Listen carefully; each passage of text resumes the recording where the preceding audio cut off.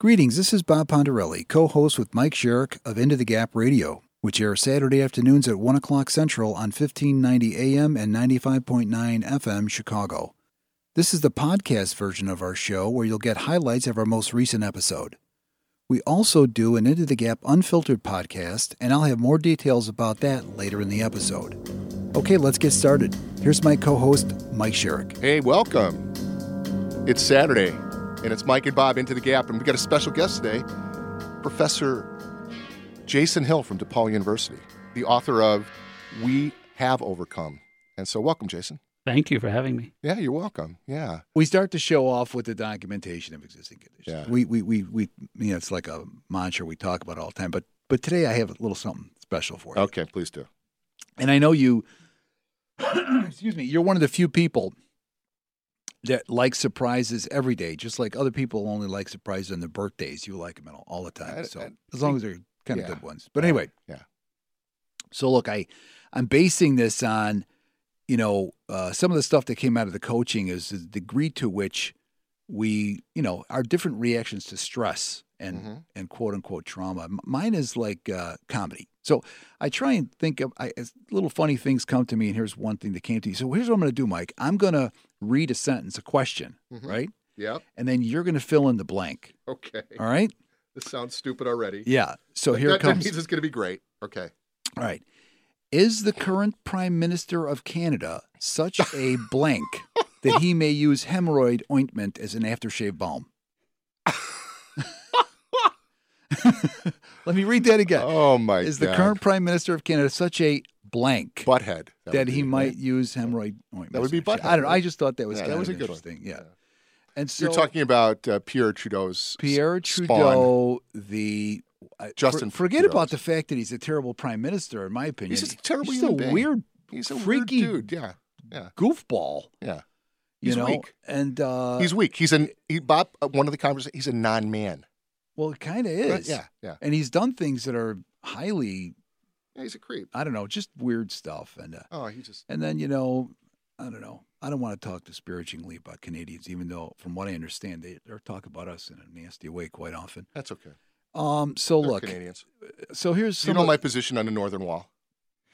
Yes, I do, and I think it really should go under consideration. Because, I know. It's pretty. Anybody could come across. I know. It's a big border over there. It's a long way. And we put all this attention on the southern border, but hey. I think we need a northern border. Northern wall. Please put up a snow fence. So speaking of trauma. Yeah. Oh my God. California's first Surgeon General. This is the article you sent me, but it is a juicy one. Mm-hmm. There's a lot to mine here. It says here that Dr. Nadine Burke Harris has an ambitious dream: screen every student for childhood trauma before entering school. Who hasn't had childhood trauma? Well, you know what's really interesting. And it speaks to why screen it? This speaks to one of the things that Jason talks about is the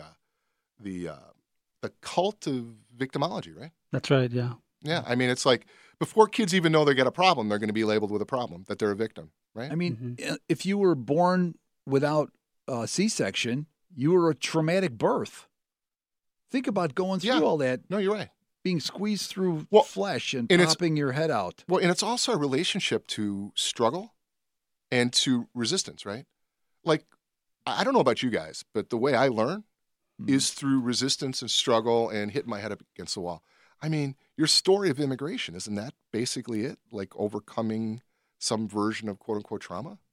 Well, I think that our identities really are forged in the crucibles of the things that would obliterate your identity. Mm-hmm. Like coming to America and having had to work up to 3 jobs, 45 hours a week to put myself through school and coming upon great obstacles and having, graduated magna cum laude at the top of my class, but not seeing myself as a victim, seeing as an opportunity. As an opportunity to grow in all of those challenges. Yeah, so much of that. That's what this whole idea of like victimization is making me. But it's where the money is, really. Say more on that. It's a cash cow. It's a cash cow. How? Well, look at the left. Look at someone like Ta-Nehisi Coates, the most celebrated Black American writer in this world, in this country. He gets a National Book Award. He gets $15,000 per lecture to tell white people that they are the worst creation, God's creation on this earth, that America is an imperialist, intrinsically bigoted country, that the American dream was foisted on the backs of black people, that the American dream is intrinsically racist. And white people pay him hundreds of thousands of dollars, mostly liberals, of course, to hear that they're bad people, reinforcing their own sense of power because they feel that when a victim comes, scowling them, it reinforces their own sense of their superiority. So if you end up like someone like me who says, I'm not a victim, you don't have that kind of metaphysical power to harm me. I'll never be a victim. If I encounter racism, I deal with it head on. I don't go running to some grievance committee. I grapple you by the throat or I collar you and I dress you down.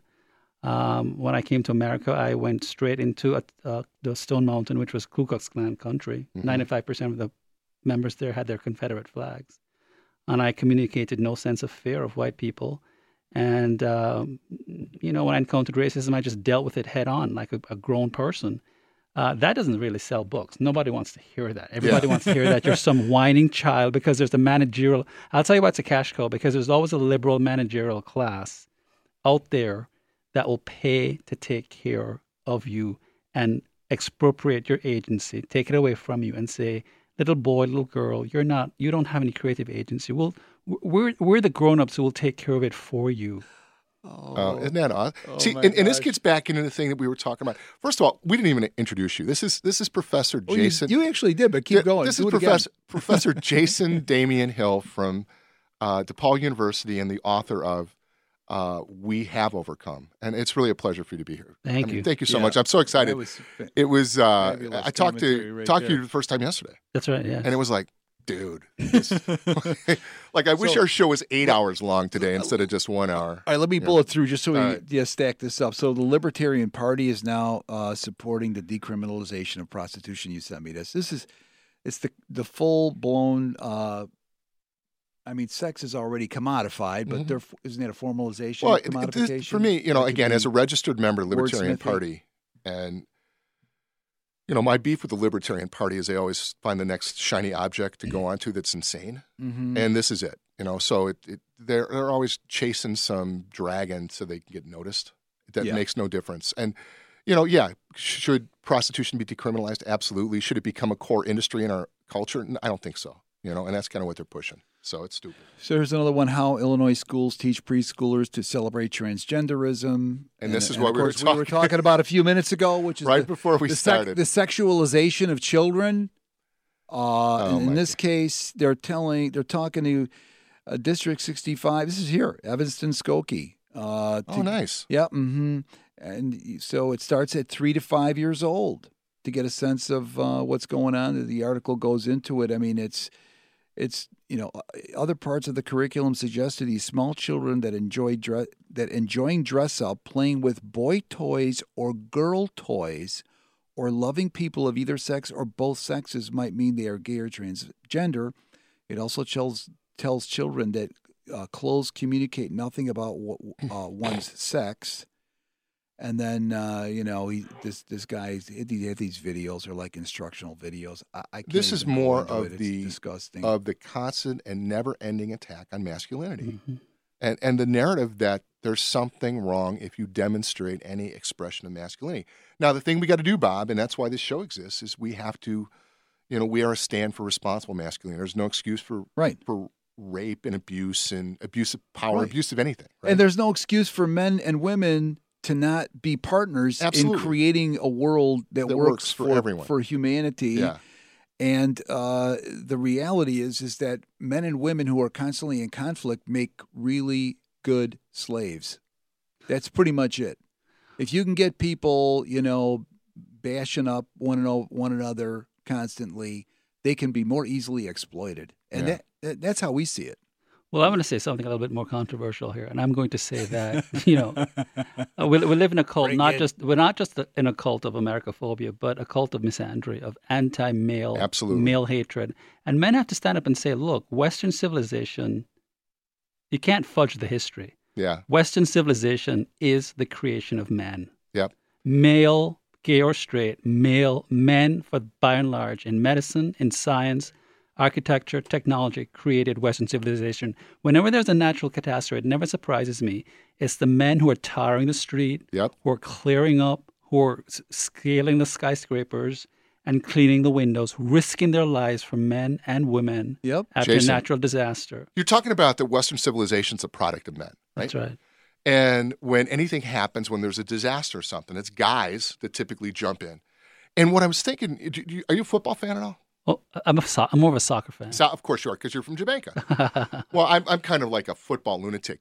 And the offensive line is essential to success in football. And these guys aren't seen or heard or anything like that. They're these big, rugged, tough dudes. And they go down there and they put their face in the dirt. They knock people on their asses so that the guys with the ball can score. Yes. And I think that's kind of how I see the way our culture's set up. Like, there's guys, and our role is to create, because what they do is they create the environment for the offense to move, right? And what I see is that's kind of the role of men, is we create the environment, and then equality is everybody else gets to play. Right. But it's essential upon us. And what's happened is, I think because of Me Too and all these other things that have gone, even way before Me Too, the various forms of feminism and the complaining, is men have abdicated the role. And when you abdicate the role of offensive line in football, the game ceases to work. And I think that's where we're at. Go ahead. Well, I just want to interject a moment, because when we talk about men creating Western civilization, Mm-hmm. and I say this because I've had conversations about the show with women, I have it all the time, and many of them are immediately, what do you mean it's about men? You know, like, what? Well, can women come on? Well, of course women could come on. Yeah, our first guest was actually a feminist. So it's our important. second guest. I think it's important to make the distinction Yeah. that when we're talking about men creating Western civilization, quote unquote, or setting the table for others to participate in whatnot, Yeah. be a little bit more distinct or clear about what that means, because I think people will say, well, didn't women give birth to men, or don't women participate in Western civilization? This isn't denying anybody anything. Right. You know? I'm just putting that out there because I know that is what is very common for people to say. How many women were on the boats in Normandy? I'm sure there were some nurses. That landed on the beaches in Normandy? No. Yeah.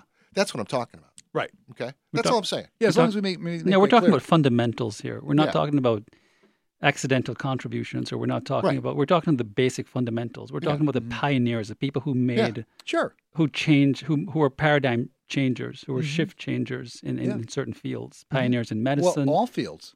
Yeah, in all fields. Yeah. Right, and they're men. I mean, you can't fudge the history. Right. Well, you can if you're an academic, right? And if you're a historical revisionist, you can. Yes. You can do all, you can do almost anything with a sleight of hand if you're an academic. Yeah, so that's one of the things I wanted to get into, or to ask you about. What's it like being on a university campus today in 2019?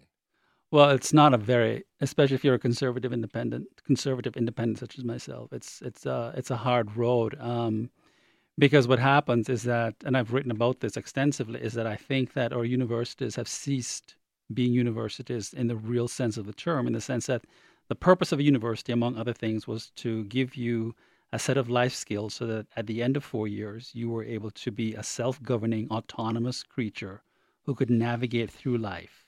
Yeah. It wasn't just to equip you for job readiness. It was able to equip you for citizenship and become a self-governing, autonomous agent. Now we're creating a set of psychological and emotional cripples, in one sense, by expropriating students' agencies.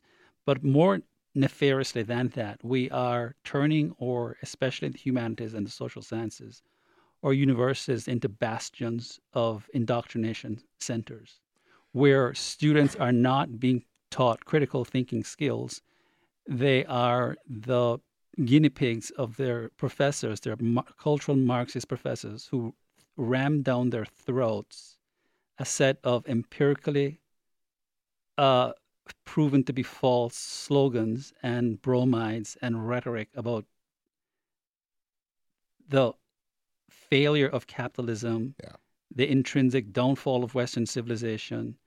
And our universities are indoctrination centers. And if you dare to speak up about the beauty of capitalism, that aside from the fact that it has lifted millions of people out of poverty, that ethically it is a proper system, the contributions that Western civilization has made to humanity, you are seen as an enemy. I cannot emphasize how the professoriate actually hate America and hate capitalism. And so our universities have become bastions of indoctrination centers for cultural Marxists. And we're really not educating people. We're just indoctrinating them to go out into the world to become replicas of their parasitic welfare scholar professors. Wow. Let me just say something, because it sounds like you are speaking as an individual. Well, I'm a Marlboro man. I'm an implacable, intransigent, rugged individualist.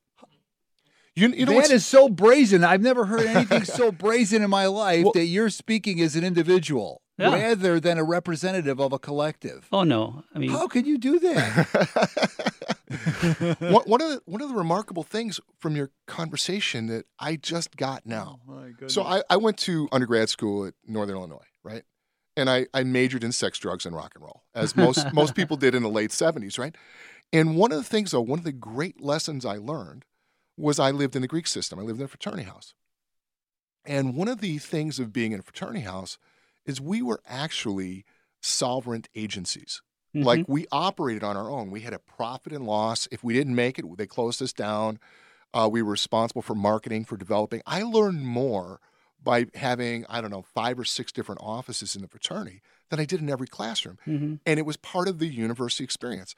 And then what I realized is most universities, it happened this week, most universities are out to shut down the Greek system. Mm-hmm. And I never... They have a problem with Greeks? Well, fraternities and sororities. And I didn't get the connection before, as into the whole thing. Because, again, because you use the word agency, and I love that word as an expression of oneself, right? Yes. One of your favorite words. It really is. One of my favorite words that you use. It's the thing that I learned most in college through the fraternity was to be self-reliant. Mm-hmm. And we did a lot of wacky stuff to be self-reliant. We learned what worked, we learned what didn't work, But it's really, I mean, what they're really doing when I say a managerial class is in effect and creating a set of psychological cripples. Mm-hmm. It's a prefab agenda. We're trying to move this country into socialism, mm-hmm. and we start by the universities. So if you can expropriate the agency of especially ethnic minorities, Hispanics, Black, Native Americans, cripple them, tell them that they're helpless, you have a recipe for a socialist system. Yeah. A welfare class that is ripe to vote this country into socialism. And then if you also attack, quote unquote, the patriarchy, yes, the likely substitute then is the socialist system. Yes. Because what you're doing is you're moving one leadership structure out of the way. Yes. And creating a vacuum for another one. Yes. And it's I just now I'm starting to connect the dots in the stuff that you've been talking about since I've known you. Thank you. So philosophy, correct? Yes. Okay. Hegelian dialectic. Right? Right. Yeah. Is it actually in play like the school out of Frankfurt? The Frankfurt School. The Frankfurt School. Yeah. And what some people call problem reaction solution, or what is it? Synthesis? No, it's thesis, antithesis, and thesis. Yeah. And synthesis. Synthesis. Yes. Moving us inexorably toward engineering us, essentially, using that as a tool. Is that? That's the way I see it. I don't see this as sort of accidental, mm-hmm. and I think that you have to sort of get men out of the way. Not accidental. It's not accidental. It's there's a movement planning this whole thing. First of all, you have to demonize men, and you have to promote a cult of misandry, and say that the patriarchy and is the problem. Men are the problem. You have to start feminizing boys to make them feel emotionally like women. One thing that I take as a constitutive feature of masculinity is decisiveness. So when you have this continuous agonistic hand-wringing in a state of constant indecisiveness, which is what we're placing our students in, we're not teaching our students to make decisive, autonomous decisions of their lives. And then deal with it right or wrong afterward, or effective, ineffective, or something like that. Right. Yeah. So we graduate these cripples, we graduate these helpless students who can't make decisions, who think of themselves as victims. And what are they going to be the legatees of? Well, a socialist system that will take care of them, make all their decisions for themselves. A bloated totalitarian bureaucracy that will make the decisions for themselves and emancipate them from their own responsibilities. This is not accidental. This is the abdication of masculinity that I've been talking about, is what you're actually outlining here. Yeah. But the difference is, and I got to tell you, he calls me and he goes, Bob, dude, you're going to love our guest. Yeah, you guys are like simpatico. Because I've been talking about this for quite a while with Mike. Yeah. And I think for most people, Jason, we tend to resist and go, come on, what are you saying? Meaning that it's that well organized and that systematized and that intentional and that it's the result of either a explicit or inexplicit collusiveness. Yes. Right? Yes. When you're a victim, you have a coercive monopoly on morality. And when you're a victim, you have perpetual innocence, the imprimatur of perpetual innocence stamped on your forehead. And what men have done is, because largely feminists have picked out a set of, bad boy behaviors as constitutive features of masculinity, men have given up the language of morality and have said, it's almost like they're bowing to some great archetypal mother figure and saying, yes, we're bad, we're horrible creatures. You have the coercive voice of morality. It's time for men to stand up and say, no, damn it, we are moral creatures. Men have always throughout history condemned rape. Yeah. Ethical men have always condemned rape. Ethical men have always been ethical. The greatest ethical systems, going back to the Abrahamic religions, were created by men. Yeah. Morality, moral systems. I'm an ethicist by training. All our great moral systems, whether religious or theist or non-theistic, from Aristotle, Plato, Immanuel Kant, all great moral systems were the legatees of men. Guys, we're going to have to take a break. Thank you so much, Jason, because this is exactly why this show was created, was what you just delivered. Bob Pontarelli here, and I want to thank you for listening to this podcast. We'll have more Into the Gap episode highlights after a short break. Into the Gap is on a quest for bringing self-knowledge right up against the glass of the great display window of life. We're also on a quest for advertisers to support this podcast, our weekly radio show, and our unfiltered podcast. If you'd like to get more information and inquire about rates, please contact me at bob@intothegapmedia.com.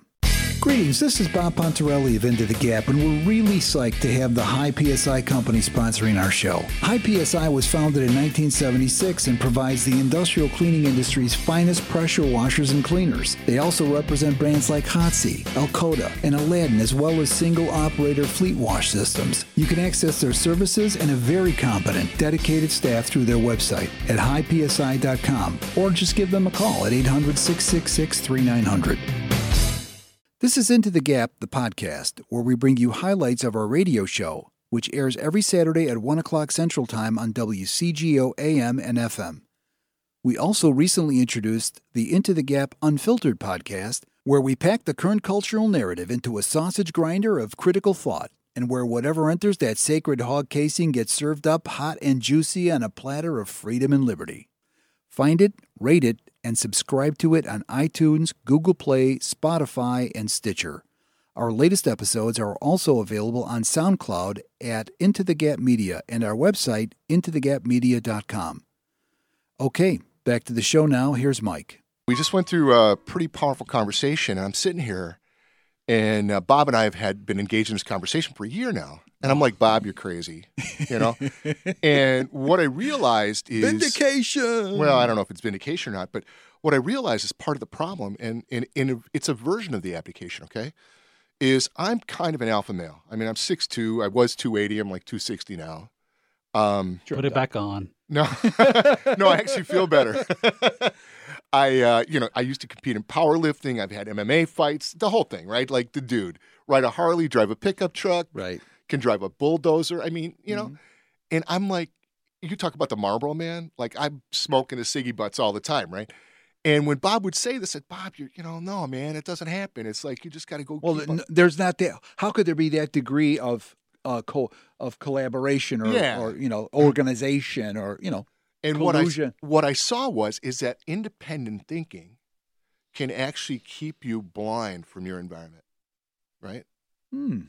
And because like I'm so a strength and a weakness. Exactly. Yeah. Yeah. So, and it's that it is. There's two edges to every sword, and Right. so my independence didn't allow me to see until way.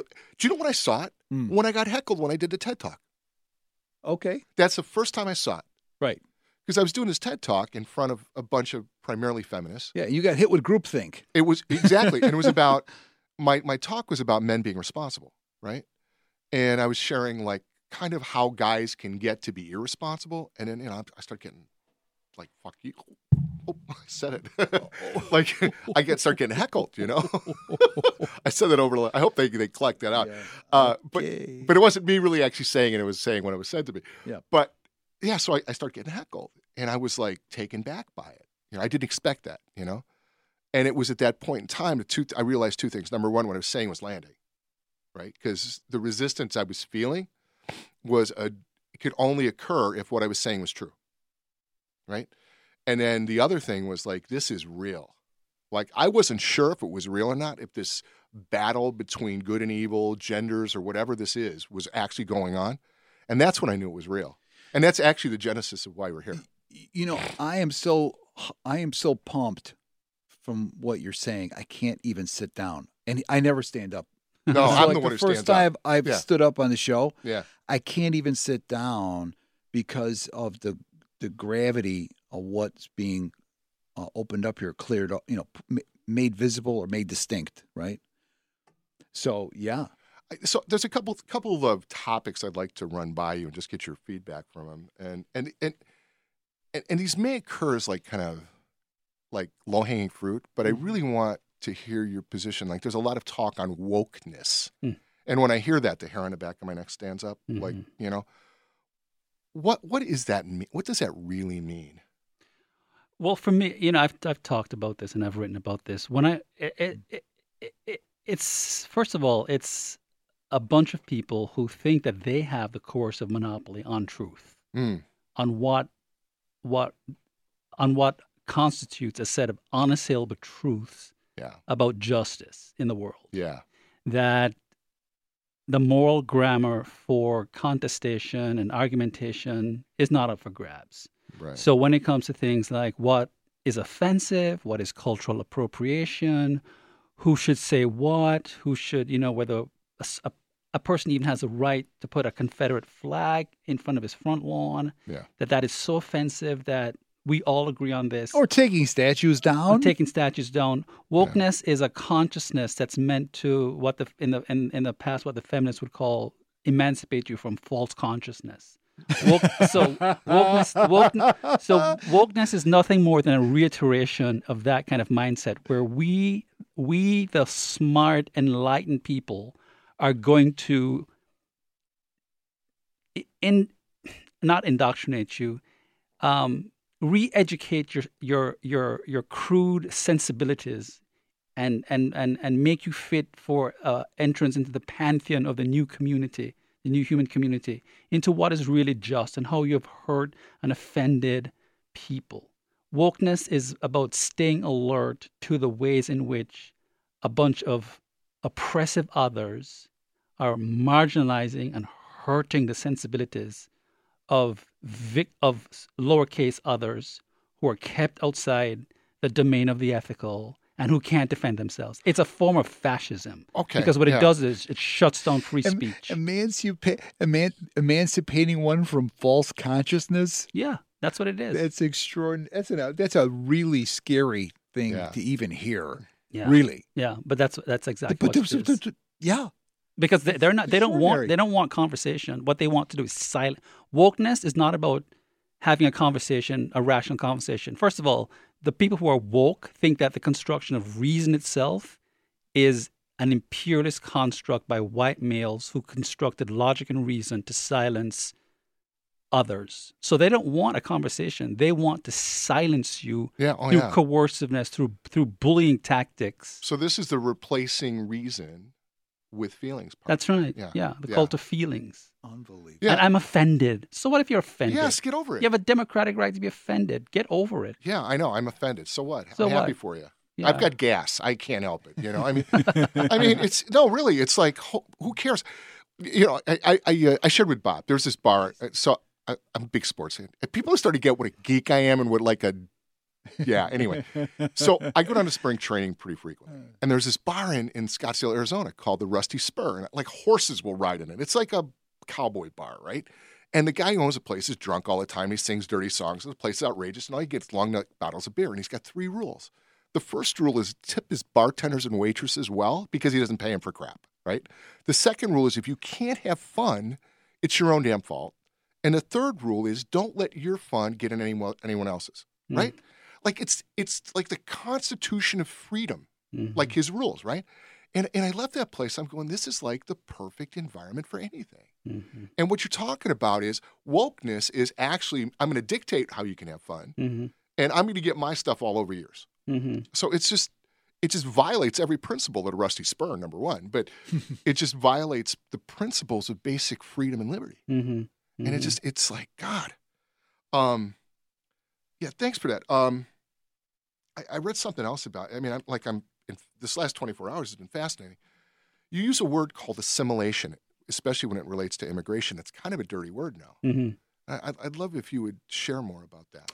Well, assimilation has a dirty word because people think that, and I'm it's an immigrant from Jamaica. I came here when I was 20, and I'm a great lover of this republic, the greatest republic that has ever existed on the face of the earth, and probably will ever exist on the face of the earth, America. I think we're seeing a problem with an influx of immigrants who, and I'm thinking mostly of, Islamicists and people who now want to think that Sharia law can be compatible with American law. But not just Muslims. We're seeing an influx of immigrants who want to impose their sensibilities, their way of life, and superimpose it on the American people. And I happen to think that immigration is not a right; it is a privilege. You should be eternally grateful when a country open its borders to you and let you in. Any country. Yeah. And when you enter a country, you have a right to learn the language, to learn the customs, the mores of its people. You don't necessarily dispel with your personality or with your language or your nobody. This is a free country. You can be who you are. But you have a right to assimilate at least to the political mores and norms of a country. And that's when I talk about assimilation, I'm talking about politically assimilating. You can believe that women are inferior to men, but you dare not come here and say that I'm going to force my wife to wear a burqa and disenfranchise her by telling her she can't vote. Or we're going to kick you out. No, that's awesome. So I've got a question. This is a loaded question too. I love those. All right. I want to get your opinion on one of my, the people in the media who just drives me up a wall. I want to kill this guy. I don't want to kill him. I can't say I want to kill him, but he drives me up a wall. But the Reverend Al Sharpton, what's your position on him? He's a race hustler. He's a huckster. He's a race pimp. He's a race pimp. That's exactly what he is. I have no respect for this man. I mean, I watched him back in, when I was in college in the 80s, and he was the biggest, with his race pimp. I love that. With his overprocessed hair. That, when he was on the front lines, calling, almost every white person in this country was almost like a blue-eyed devil. And now, of course, he's allowing, permitting Democrat, putting some sort of litmus test that for every Democrat to pass the threshold of racial acceptance, that they must open up reparations for the question of reparations as a legitimate one. I think he is something of a racial tyrant.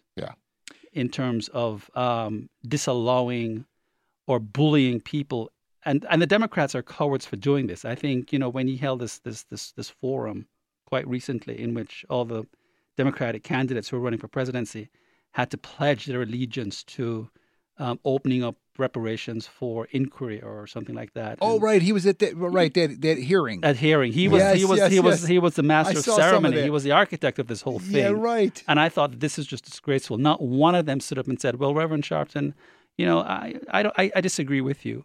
Yeah. So no, I have no respect for him. Jason, I think one of the distinctions missing in the world today, especially in the world of politics, is courage. And if you notice our slogan up there, "Courage over comfort," is really what we're about. It's saying a thing and standing for things that maybe aren't popular but are necessary.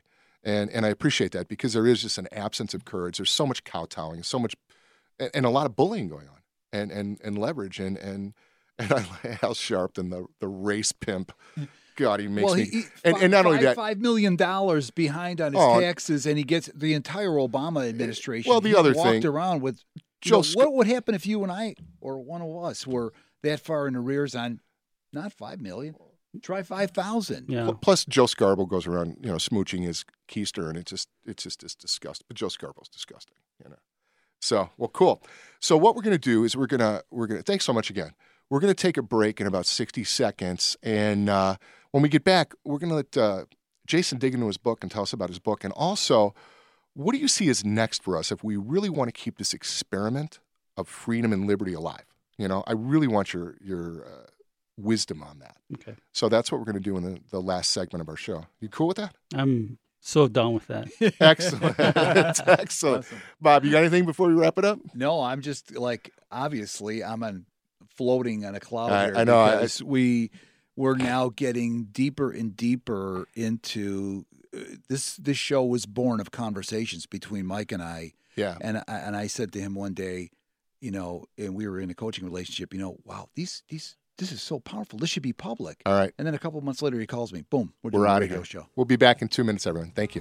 You're listening to Into the Gap, the podcast, where we bring you highlights of our weekly radio show, which airs Saturdays at 1 o'clock Central Time on WCGO AM and FM, Evanston, Chicago. We also recently introduced the Into the Gap Unfiltered podcast, where leadership, lifelong learning, and critical thinking are leveraged in the service of freedom and liberty. Find it, rate it, and subscribe to it on iTunes, Google Play, Spotify, and Stitcher. The latest episodes of that podcast, and this one too, are available on SoundCloud at Into the Gap Media and on our website, intothegapmedia.com. If you'd like to get in touch with questions, comments, or to inquire about sponsorship opportunities, please email me at bob@intothegapmedia.com. Let's go back to the show now. Here's my partner, Mike Sherrick. Hey, we're back. This is Mike and Bob and our guest, Professor Jason Hill. So, Professor, thanks again for you being here. Let's talk about your book a little bit. The title of the book is? We Have Overcome, an Immigrant's Letter to the American People. That's awesome. And this is really, it's kind of part memoir and part... It's part memoir and it's part analysis of American politics. I wrote it as an homage to the American people. It's dedicated to the American people. The dedication page reads, to the American people, to the best within you. That's awesome. Because I just grew really sick and tired of it. Started during the Obama administration, and when I saw him in his Cairo talk, and I saw him talking about American soft power and peddling backwards, and then a bunch of left-wing writers started, writing horrible things about America. And I thought, this is the age of Americophobia, and it's time for me to write this book to celebrate what makes America an exceptional country. I believe in an American exceptionalism, and also what makes Americans an exceptionalist people, what makes this an unprecedented phenomenon in the history of humanity. Yeah. And it tells the story of immigrants such as myself who came here legally with $120 in my pocket, and other immigrants who came here legally with very little and who worked their way up and became quite successful, and how the book also is a recipe for those immigrants who want to do it. It's a recipe for success, a formula for success in America. Excellent. So it probably doesn't require a lot of government grants and things like that. I got no grants and I got no student loans. I didn't think so. I did it the old-fashioned way. Yeah, I worked 3 jobs. Yeah, well, Jason, one of the things that we stand for all the time, and we actually believe that through individual responsibility comes a connection to freedom and opportunity. And what you're talking about is a demonstration of that. Mm-hmm. And so thank you for that. Tell us more about the book. I'd love to hear about the part about white privilege. Well, yeah, there's this, no one can, well, one of the things I address in the book is that America is a white supremacist country. It used to be a white supremacist country in the sense that we did have an ideology of white supremacy. We did have an ideology promulgating the superiority of the white race among other races. No such ideology exists anymore. Right. The 1964 Civil Rights Act took care of that. We do have white supremacists as fringe groups running around in this country, but we also have, gang members wreaking even more havoc than we do. So I wanted to address this issue of white privilege because I wanted to complicate it, because I have taught for 23 years now. I've taught in a number of universities. I've taught poor white kids from the cornfields of southern Illinois, and I've taught poor black kids from East St. Louis. And I realized that the notion of white privilege is a very, very complicated one. I look at myself as a black man with a PhD, with actually 5 college degrees. I'm fluent in Spanish. I read French. And I look at some of the students that I have taught, students from Appalachia who've come to study with me at Southern Illinois, where I used to teach. And by the way, a lot of my students in a university that I taught, 85% of them were from the Ku Klux Klan. Really? Yeah, semi-literate. I used to tutor them. Wow. And I thought, one of them said to me, I'm nothing but a dumb farm kid, and I'll never make anything of my life. He was a failing student, and for 1 year, he had the insignia ring, which meant he belonged in a Klan. And I tutored this kid for a year, and he ended up getting an A in my class. And I thought to myself, I'm actually more privileged than this guy in many, many respects, because if someone subjects me to racism, I've got the linguistic tools, I've got the financial means to hire the best lawyer to sue the hell out of the person who's being racist to me. He neither has the educational background or the cultural apparatus that I brought to this country to defend himself. So while no one can exist that there's certain leverages that whites might exercise that blacks don't have, the notion of white privilege has got to be complicated because it's banded about in a way in this country that it's just very, very problematic. Yeah. And nobody talks about class and the way that class sometimes supersedes race in this country. Well, I think they collapse the two. Yeah. And I think people instantly think that because black people are of a lower economic class, which isn't true. So I think that's a big part of it. Yeah. I think one of the things that happens in our culture today, everyone's looking for cheat codes. The easy way, the simple way, the shortcut. And so I think through identity politics, that's just a kind of a social cheat code. And I want to say another thing too. Yeah. Our campuses and our institutions are so progressive. I mean, I've been a professor. I used to like that word progressive, and I despise it now. Well, it's become a nefarious thing because I tell you what, there is no college in our country today that will not bend over backward. If you're a transgender lesbian, if you're a black man especially, black men are sought after. Yeah. If you're a black man with a C average, there's no college that will not send a plane for you and court and fet and woo you to attend their college. Yeah. If you're an Asian student with an A+, you're going to be put on a waiting list for 2 years. Right? Yeah. But if you're a black man, if you're a transgendered lesbian, if you are a Hispanic person, universities are so progressive that you will be courted. If you're I know this because I work in the field. If you're a white male with a PhD in education, you're probably not going to get a job. Yeah. Right? So again, the whole notion of white privilege has to be complicated and has to be discussed, which I do in my book. We have overcome in a very nuanced way and not just be banded about as some kind of easy way for victimization and the cult of victimology to take ascendancy over the lives of real people. This goes on beyond just the universities. This goes on in corporate America also. In corporate America too, yes. I mean, if you're a white guy, you better be really good at what you do if you want to get a promotion right now. Especially if you're in competition to a woman or a minority or something like that. How do we get out of this? How do we get out of this? Well, Or what's next is probably a better question. what's next? What's next is, first of all, I think, for our universities to be defunded completely. Nice. I think get the federal government out of the university system and try to convince alumni donors and entrepreneurs to stop funding their destroyers. Yeah. Because what you have is a bunch of cultural Marxists, anti-capitalist, anti-Western civilization advocates preaching hatred. How do we move forward without conflict? The way Mike and I see it, it's one person at a time. You speak to one person at a time about these kind of things, and we open up a dialogue at one person at a time on the one hand. And on the other, you know? We ended the last time by saying shutting down, defunding the universities. Yeah. I think we have to go back to fundamental principles. And I think that we have to stop I think in the moral division of labor, we can fight a battle piecemeal and we can fight it comprehensively. Mm-hmm. I think, for example, millennials and now the Z generation of students that I'm teaching have completely bought into the social rhetoric because they like to hear free this, free that. When I sit down and I tell them, look, when you vote a government into socialism, you're shackled with already $100,000 in student debt. Let me tell you about how you're going to be taxed on the socialist system. You think about paying back your student loans.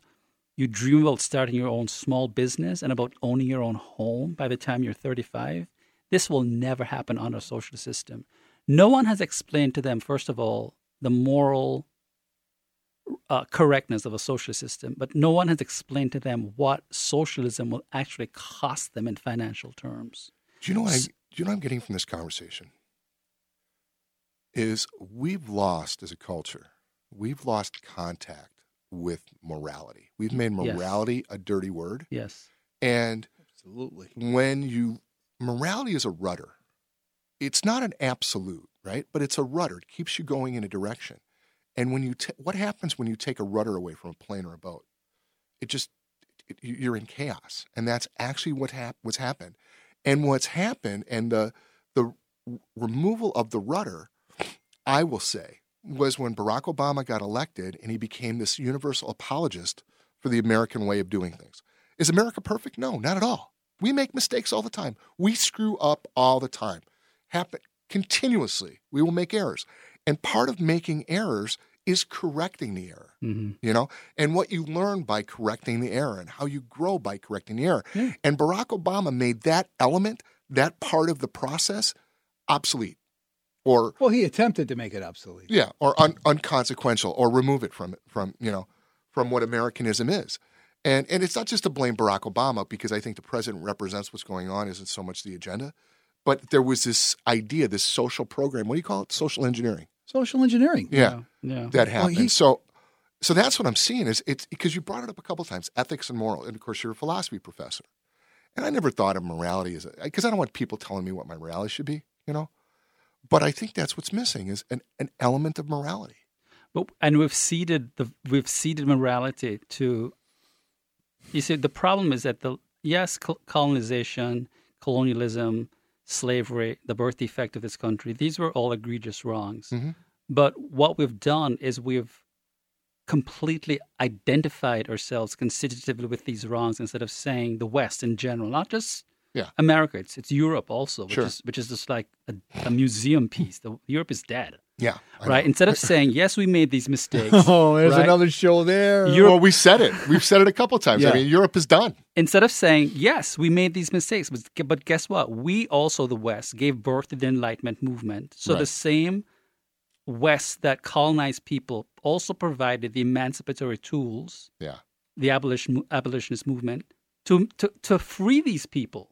So the West, ironically, provided the very tools for emancipation. Instead of saying and seizing, keeping reign of the language of morality, gave it in the name of to these post-colonialists and these decolonial students, and said, "You take the language of morality. We're so ashamed of ourselves that we've given up morality altogether." Yeah. Instead of retaining the language of morality and said, you know what, you the people who think that you're oppressed, you're the legatees. We bequeath to you the very language of emancipation that freed you. We actually freed you. Yeah. The abolitionist movement in William Wilberforce in England, the great abolitionist, Yeah. Well, as an heir to the Enlightenment movement, right? But the West, it's not just a problem of America; it's a problem of the West. They've become apologists for their greatness. Yeah, exactly. I mean, you see it in the UK. Like, oh my God. But oh my God, there's so much there. So without slavery, without the various problems and birth defects, as you would call it, there can be no breakthrough. There can be no enlightenment. You need that error for the correction, and out of the correction comes this new realm of possibility. That's right. And that's just the system of overcoming failures. And for some reason, we have gotten to be there's such so much fear about a failure or a breakdown that we spend all our time trying to avoid it as opposed to engaging with it and overcoming it. Right. And that's why, again, the book, and I just got it now, the book, We Have Overcome, it's actually engaging with those things and taking them hand to hand. And that is fundamentally what masculinity is about. And as men, we have abdicated this because we just got tired of getting punched in the balls. Mm-hmm. I think that's what's happened. It's actually ball pain fatigue.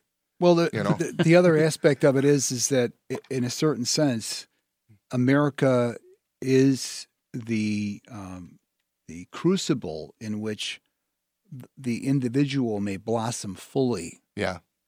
And one of the aspects of the blossoming of an individual is making mistakes, making the correction, but not living from your mistakes, right? And we're at a point now in our culture where we're now supposed, like you said, we're supposed to apologize for our success. Don't get me, look, we've created massive, like Madeleine Albright, right? Remember the famous saying? She was asked by Leslie Stahl. So there was 500,000 Iraqi children were killed, died from starvation as a result of the embargo against Iraq. Was it worth it that you had the embargo? And she's like, "Oh, we think it was worth it." And it's like, I guess what I'm saying is that there needs to be. It was actually wrong for us to do that. We ought not to have done it. And we need to look at ourselves and ask, what kind of country are we that we would do something like that, but then actually grow from that versus pretend like it never. In other words, I don't know what the word is here, but there's a paradox, where I also think there of accountability, a paradox of accountability. But we also have to be realistic that we're not going to be perfect, and there's going to be errors. Mm-hmm. And when it's going down the wrong track, to have the awareness that, this isn't working out the way we want, cease that behavior as opposed to being right about it. Yes, and I think what I see, and again, I don't want to sound like I'm on the left here, but I really you're a pinko. Yeah. You're a pinko. Here's the thing, Vietnam, we killed millions of civilians in Vietnam and Cambodia. Where is the accountability from the government that, in other words, I guess what I'm saying is that one way that I see for us to start to rid ourselves of exactly this terrible mechanism that's being foisted upon us is for men to actually have the conversation. Look, this happened. We need to account for this. Yeah. And we need to make sure it doesn't happen again. Like Trump maybe is doing right now. Like he was, I'm sure they tried to get him into Iran, to get him involved in Iran. And he said, no, I'm not doing it. I'm not sending our guys over there. And I think there's some of that going on. At the same time, I'm worried that there's a vacuum that's being created in the world. Mm-hmm. And without American leadership, in the way that Ronald Reagan assumed leadership, when he said, Mr. Gorbachev, tear those walls down. He could say that because we were not beholden to Russia. We are so beholden to China. We owe them so much money that we can't defend those poor protesters in Hong Kong. Yeah. Right. How about that one, by the way? There's a vacuum in the world. And if we don't fill that vacuum, a nefarious power like Iran, like China, or Russia is going to fill that vacuum. So I want to see a strong America with a strong moral voice that can say to Saudi Arabia, you are a nefarious medieval kingdom because we're not beholden to their oil. That can say to China, you have an egregious human rights violation because... So we need to bring Jim Oberweis in with him, right? God bless us if China calls on the debt that we owe them. Yeah. Right? So America, in some sense, has relinquished its moral authority by placing itself in a compromising position with various powers in the world in a way that wasn't the case in the post World War II era. Mm-hmm. And I am for a strong America because we are a beacon of light in the world. Yeah. People, we're attending to put up walls to keep people out. Why? Because this is still a place where people can stake their aspirational identities. And I want to see an America that can stand up proudly and not harangue and lecture the world, but by example, be a shining beacon of political morality, where we can say to China, you cannot shut down freedom in Hong Kong. We can't do that. Or we can say to Iran, you know what? And we can say to European countries also, if you don't stop enriching their uranium platform, we are going to punish you. We will punish you, and we can do so with our heads held high.